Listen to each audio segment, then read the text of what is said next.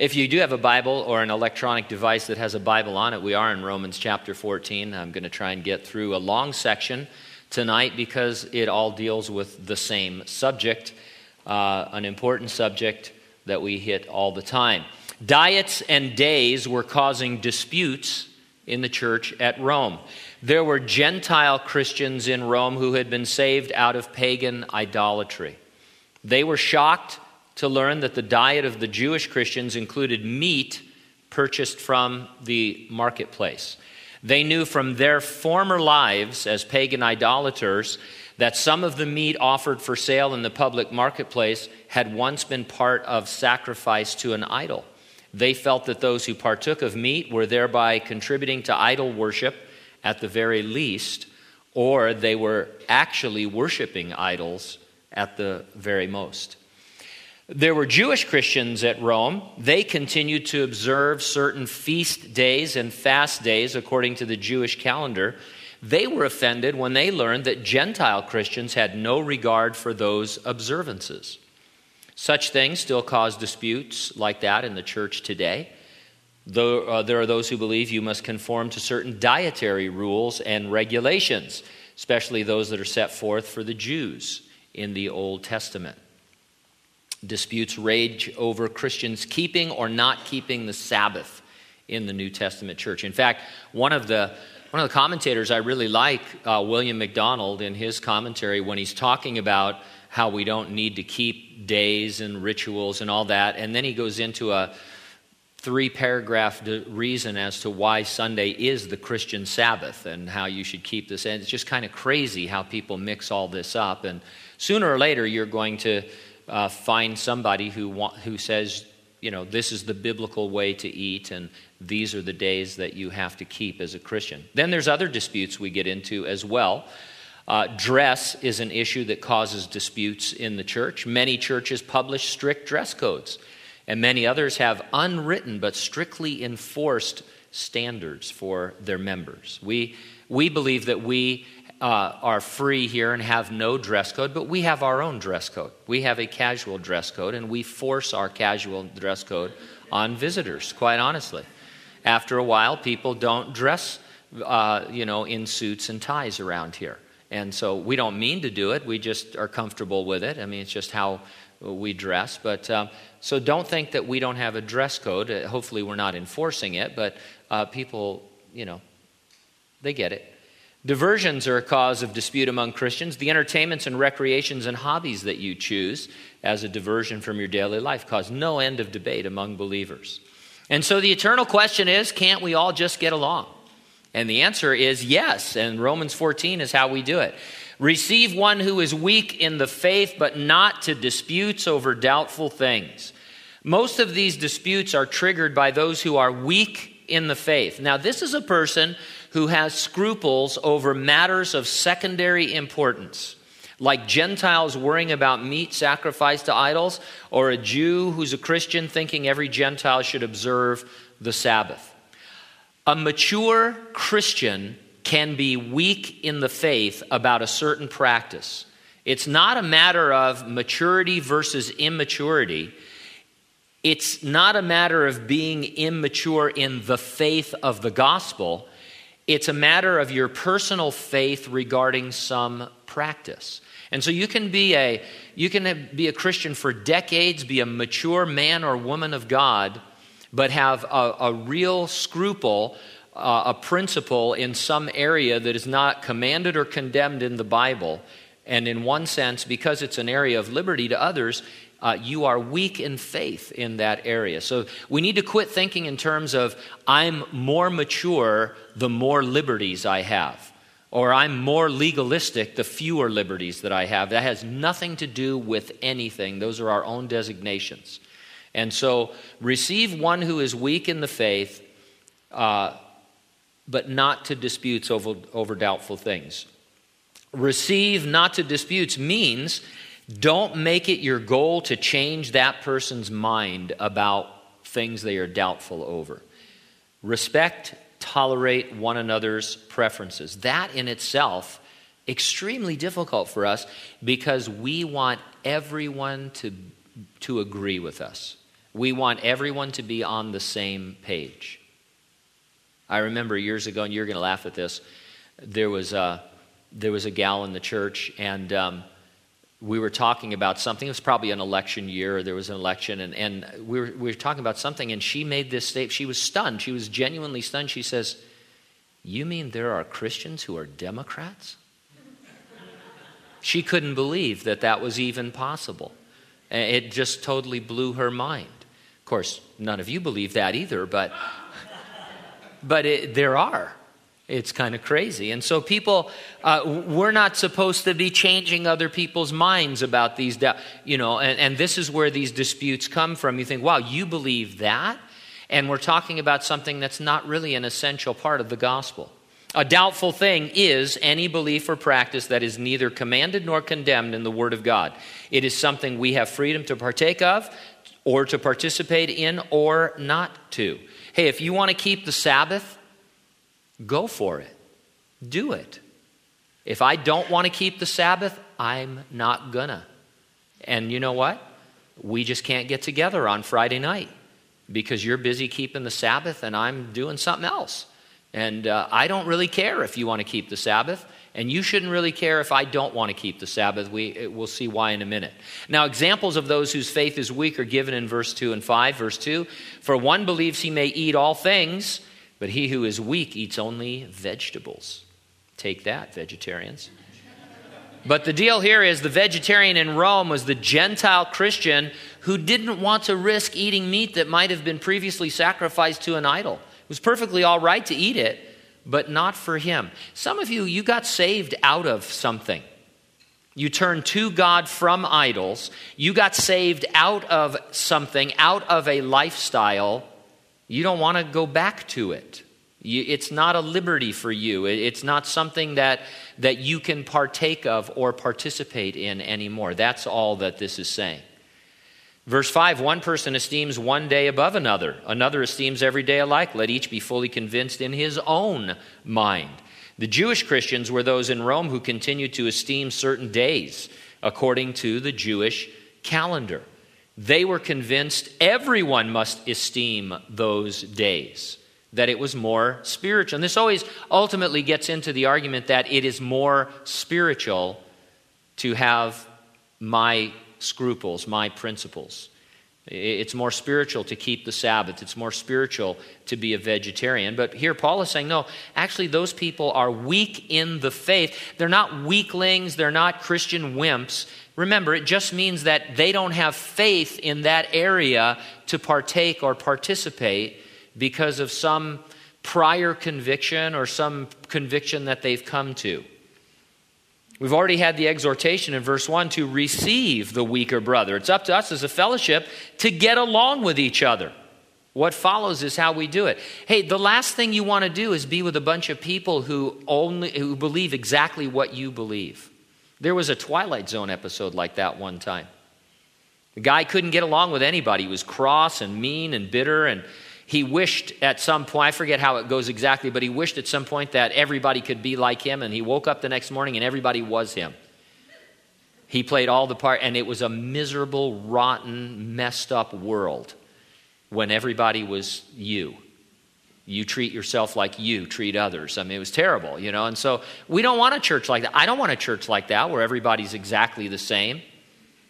And we shouldn't, but we should want to get along with each other. So let him who eats, verse 3, despise him. Let not him who eats despise him who does not eat, and let not him who does not eat judge him who eats, for God has received him. I think Paul's technique was just to confuse him with smoke and mirrors. Use words that nobody understood, in verb tenses. But anyway, what he's saying is that God has received us all into the fellowship of his Son. That's pretty heavy. So how can I refuse to receive someone whom God has received? So a person comes and says, I'm a Christian. I've been born again. I've had an experience with Jesus Christ. My sins are forgiven. He's my Savior. He passes all the litmus tests. And he says all the right words. How can you not receive that person into fellowship whom Jesus Christ died for and received? And why would you want to dispute with that person over something that's really not essential at all? If something is not an essential doctrine or practice, I must not make it one and then dispute with others over it. And you know what the problem is? We make everything into an essential doctrine or practice.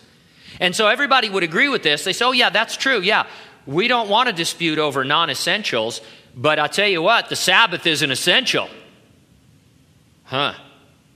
Meat sacrificed to an idol, that's an essential. And so it doesn't work if you make your soapbox unessential. You have to at least be mature enough to say, yeah, I can understand where this wouldn't be a problem for you. It's a problem for me. Can we get along? How about when I come over to your house, we eat, vegetarian chili? And, is that okay? Because it's all right. We don't have to make a big deal about it. I feel bad eating meat. I don't know where that meat came from. Might have come from an idol worship and that kind of a thing. And so that's what Paul's talking about. Verse 4, who are you to judge another servant? To his own master he stands or falls. Indeed, he will be made to stand, for God is able to make him stand. The believer you dispute with over some diet or day, some dress or diversion, is God's servant. It's a matter for him to decide with the Lord. And hopefully we decide these things in our devotions and our personal time with the Lord, where through our own study of the Word and with our own backgrounds and with what the Lord is doing in our life, we determine what we can partake of and what we can't, and what we can participate in and what we can't. Verse 6, because we already looked at verse 5, he who observes the day observes it to the Lord, and he who does not observe the day, to the Lord he does not observe it. He who eats, eats to the Lord, for he gives God thanks, and he who does not eat, to the Lord he does not eat, and gives God thanks. One of the hardest things for us to acknowledge is the diversity and variety in the church. We can each be becoming more like Jesus Christ and yet be significantly different from one another.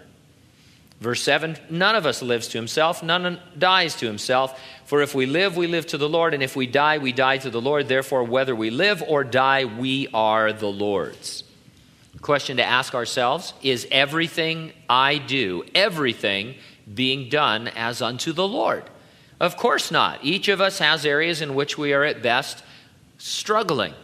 Rather than dispute with others, we should receive them the way God has received us, thinking more about our own walk with Jesus. The speck versus beam in the eye thing is really very practical. Just attend to your own walk with the Lord. Let other people attend to their walk with the Lord. If they're not sinning, just because they don't agree with you is no reason to dispute with them. Verse 9, for to this end Christ died and rose and lived again, that he might be the Lord of both the dead and the living. The gospel is that Jesus died and rose and is alive forevermore to save all those who trust in him for salvation.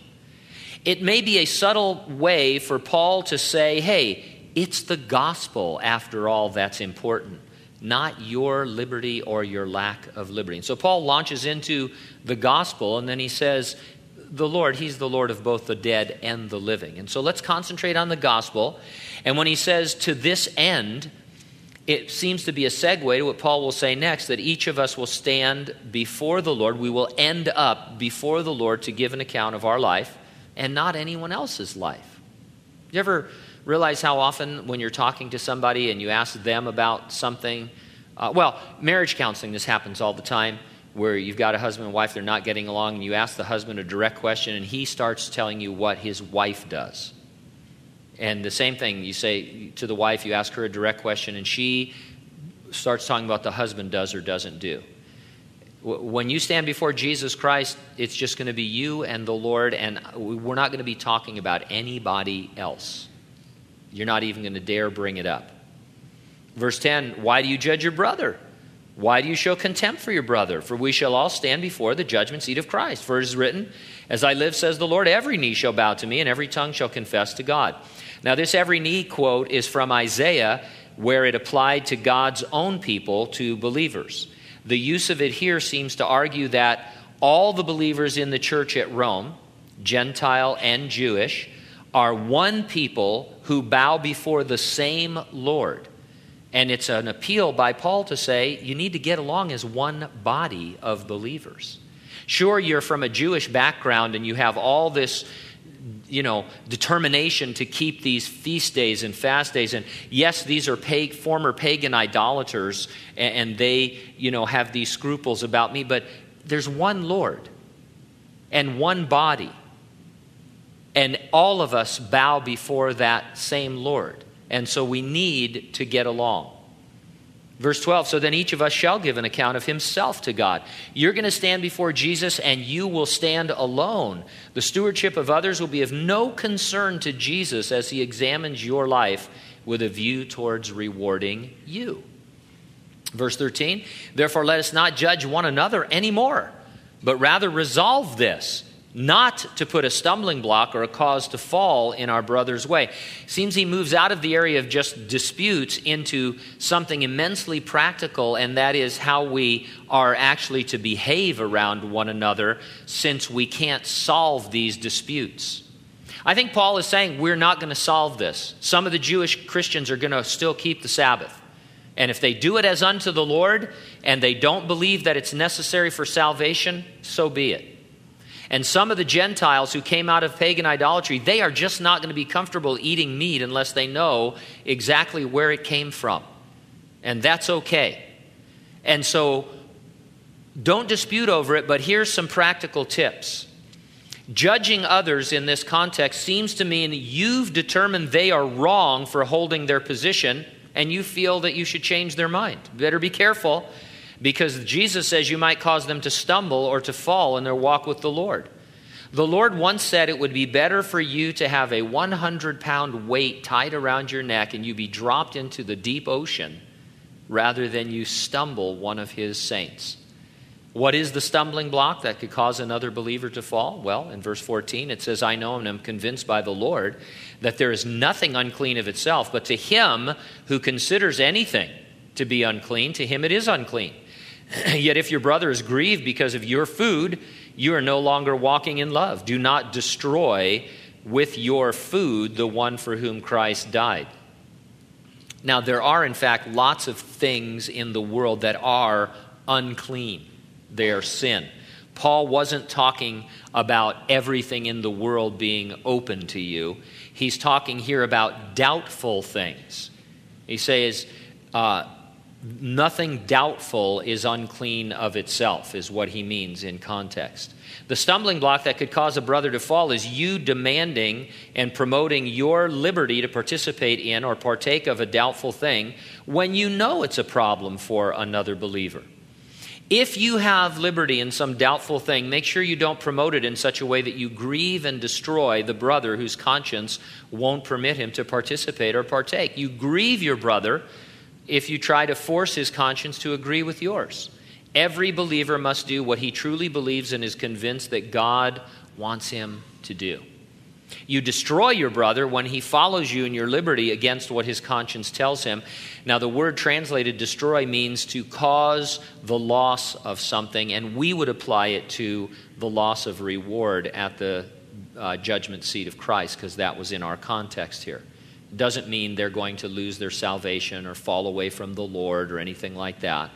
The word is used elsewhere of loss of fill in the blank, and here it would be a loss of reward because they are going against their conscience. They're not doing it as unto the Lord, and so it's going to be burned up before the judgment seat.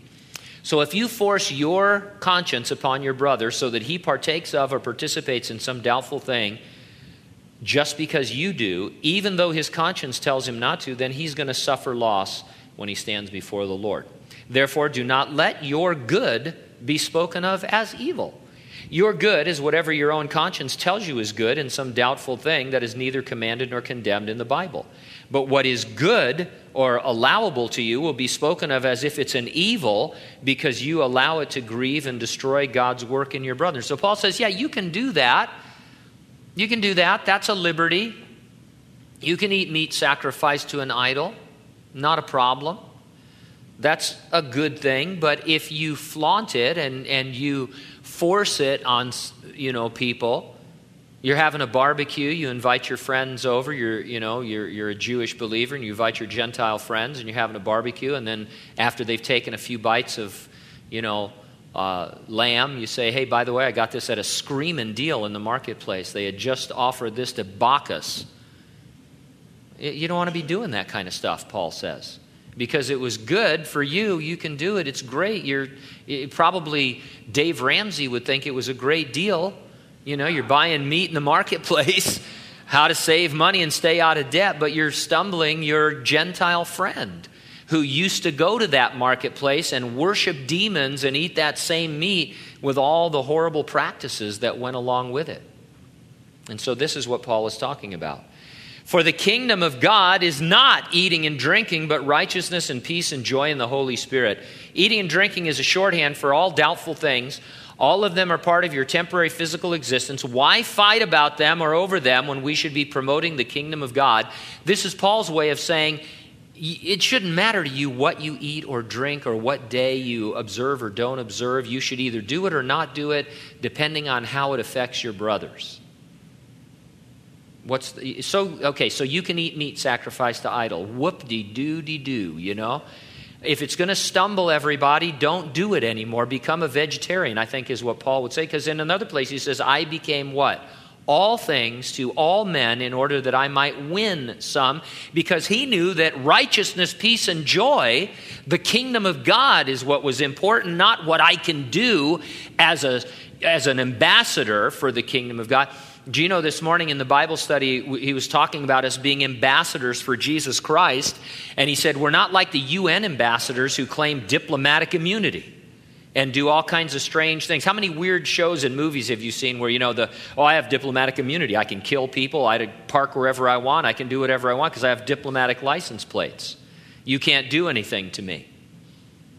That's not exactly true, but, there is diplomatic immunity. Sometimes Christians, they get into the idea that, I'm an ambassador for Christ. I have diplomatic immunity. I can do whatever I want.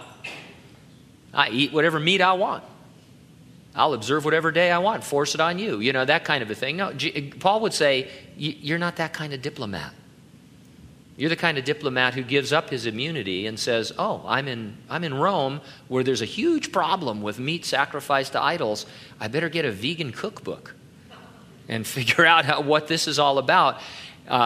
Or get out of Dodge, as they say, and get to where this isn't a problem. For he who serves Christ in these things is acceptable to God and approved by men. By definition, every Christian is accepted in Jesus Christ the moment he is saved. We are acceptable refers to our daily walk, to our sanctification as we live to please the one who has accepted us into his family.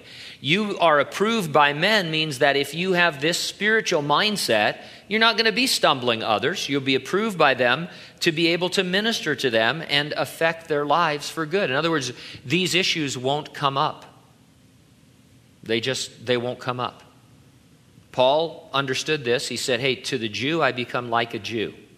I know it's not necessary for my salvation, but why freak out the Jews that I'm trying to save and minister to and bring to maturity in Christ? Among the Gentiles, I'm like a Gentile.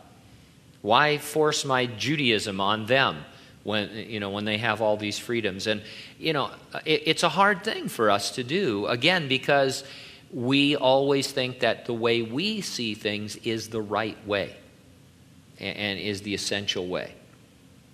This sometimes means that the believer who has liberty in some doubtful thing has a responsibility to abstain from it.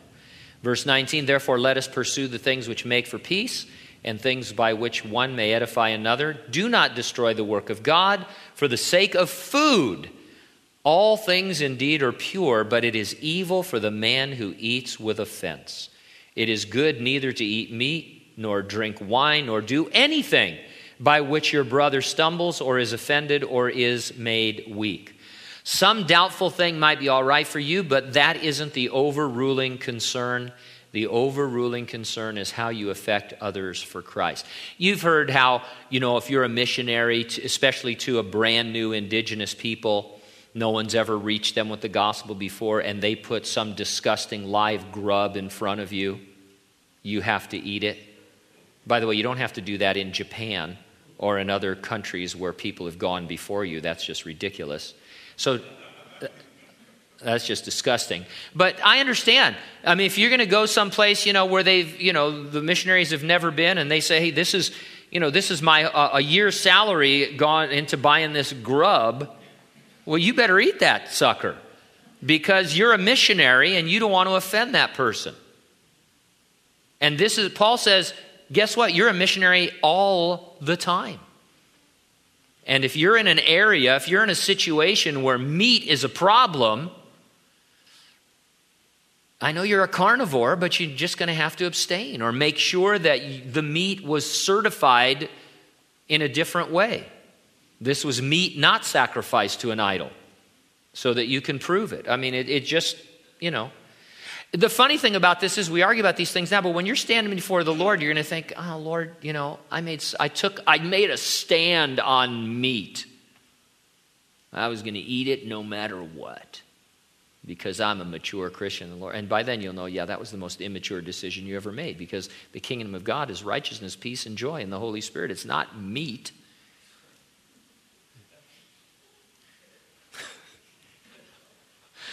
Oh, gosh. Verse 1 of chapter 15. We then who are strong ought to bear with the scruples of the weak, not to please ourselves. You think you're strong, mature, enough to partake or participate? True spiritual strength looks out for the weak. And so you say, I'm strong. I can do this. It doesn't stumble me. I can eat this. I can go there. I can drink this. I can partake of this gray area liberty. Okay, you're strong?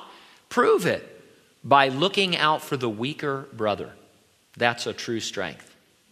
By taking the bullet for him, jumping on the grenade. Remember that part in Captain America where he jumps on the grenade? That's the whole movie. The rest of the movie stinks, but that's the whole movie. The little tiny scrawny guy, he thinks it's a live grenade and he jumps on it to save everybody else. That's real strength, and that's why they chose him to get the steroids and become Captain America. So then he had double strength. By the way, Captain America is a believer. But anyway, verse 2, let each of us please his neighbor for his good, leading to edification. For even Christ did not please himself, but as it is written, the reproaches of those who reproach you fell on me. For whatever things were written before were written for our learning, that we, through the patience and comfort of the Scriptures, might have hope. Just as Jesus lived on earth in such a way as to only please his Father in heaven, you should live on earth in such a way as to only please your Lord, who is soon to return from heaven. Your ability to partake or participate in doubtful things doesn't impress Jesus as much as your love for the weakest of his followers. When you stand before the Lord, he's not going to say, man, it was so cool how strong you were, how you could do every liberty there was in the Christian realm. You could do it without sinning. No, he's going to say, you were so strong because you gave up so much for the sake of the weakest of the brethren, and to see that they didn't stumble. Verse 5, now may the God of patience and comfort grant you to be like-minded toward one another according to Christ Jesus, that you may with one mind and one mouth glorify the God and Father of our Lord Jesus Christ. Therefore, receive one another just as Christ also received us to the glory of God. God is patient with you. He comforts you when you see the vast areas of your life that are still under construction. You should likewise see your fellow believers as still under construction. Receive them the way God receives you, as those in whom God has begun a good work and in whom God will one day complete his work. Bible commentators all quote Augustine in this section of Scripture, who summarizes all that is said by this famous phrase: in essentials, unity; in non-essentials, liberty; in all things, charity. There are certain essentials that all believers must agree upon. These are any and all those things that are clearly commanded or condemned by the Bible. In these things we must all be united. There are a great many non-essentials that believers might disagree upon. Diets and days and dress and diversions are just a few. In all these matters, charity, which is the Old English word for God's love, must be supreme in your attitudes and actions. Charity will be shown in your tolerance of your brother's convictions, especially when in good conscience you disagree with him or her in some doubtful thing. The truly strong Christian defers to the weaker brother. And remember, it's not a matter of the truly mature Christian versus the truly immature Christian. All of us are immature in some areas. There is something in your life that bothers you when you see other people do it, even though you have a suspicion that it really is a liberty in Jesus Christ, but just not for you. Doesn't make you immature. It makes you weak in the faith in that area. If you're strong in that area, defer to the weaker brother. Get along. Don't dispute. Amen?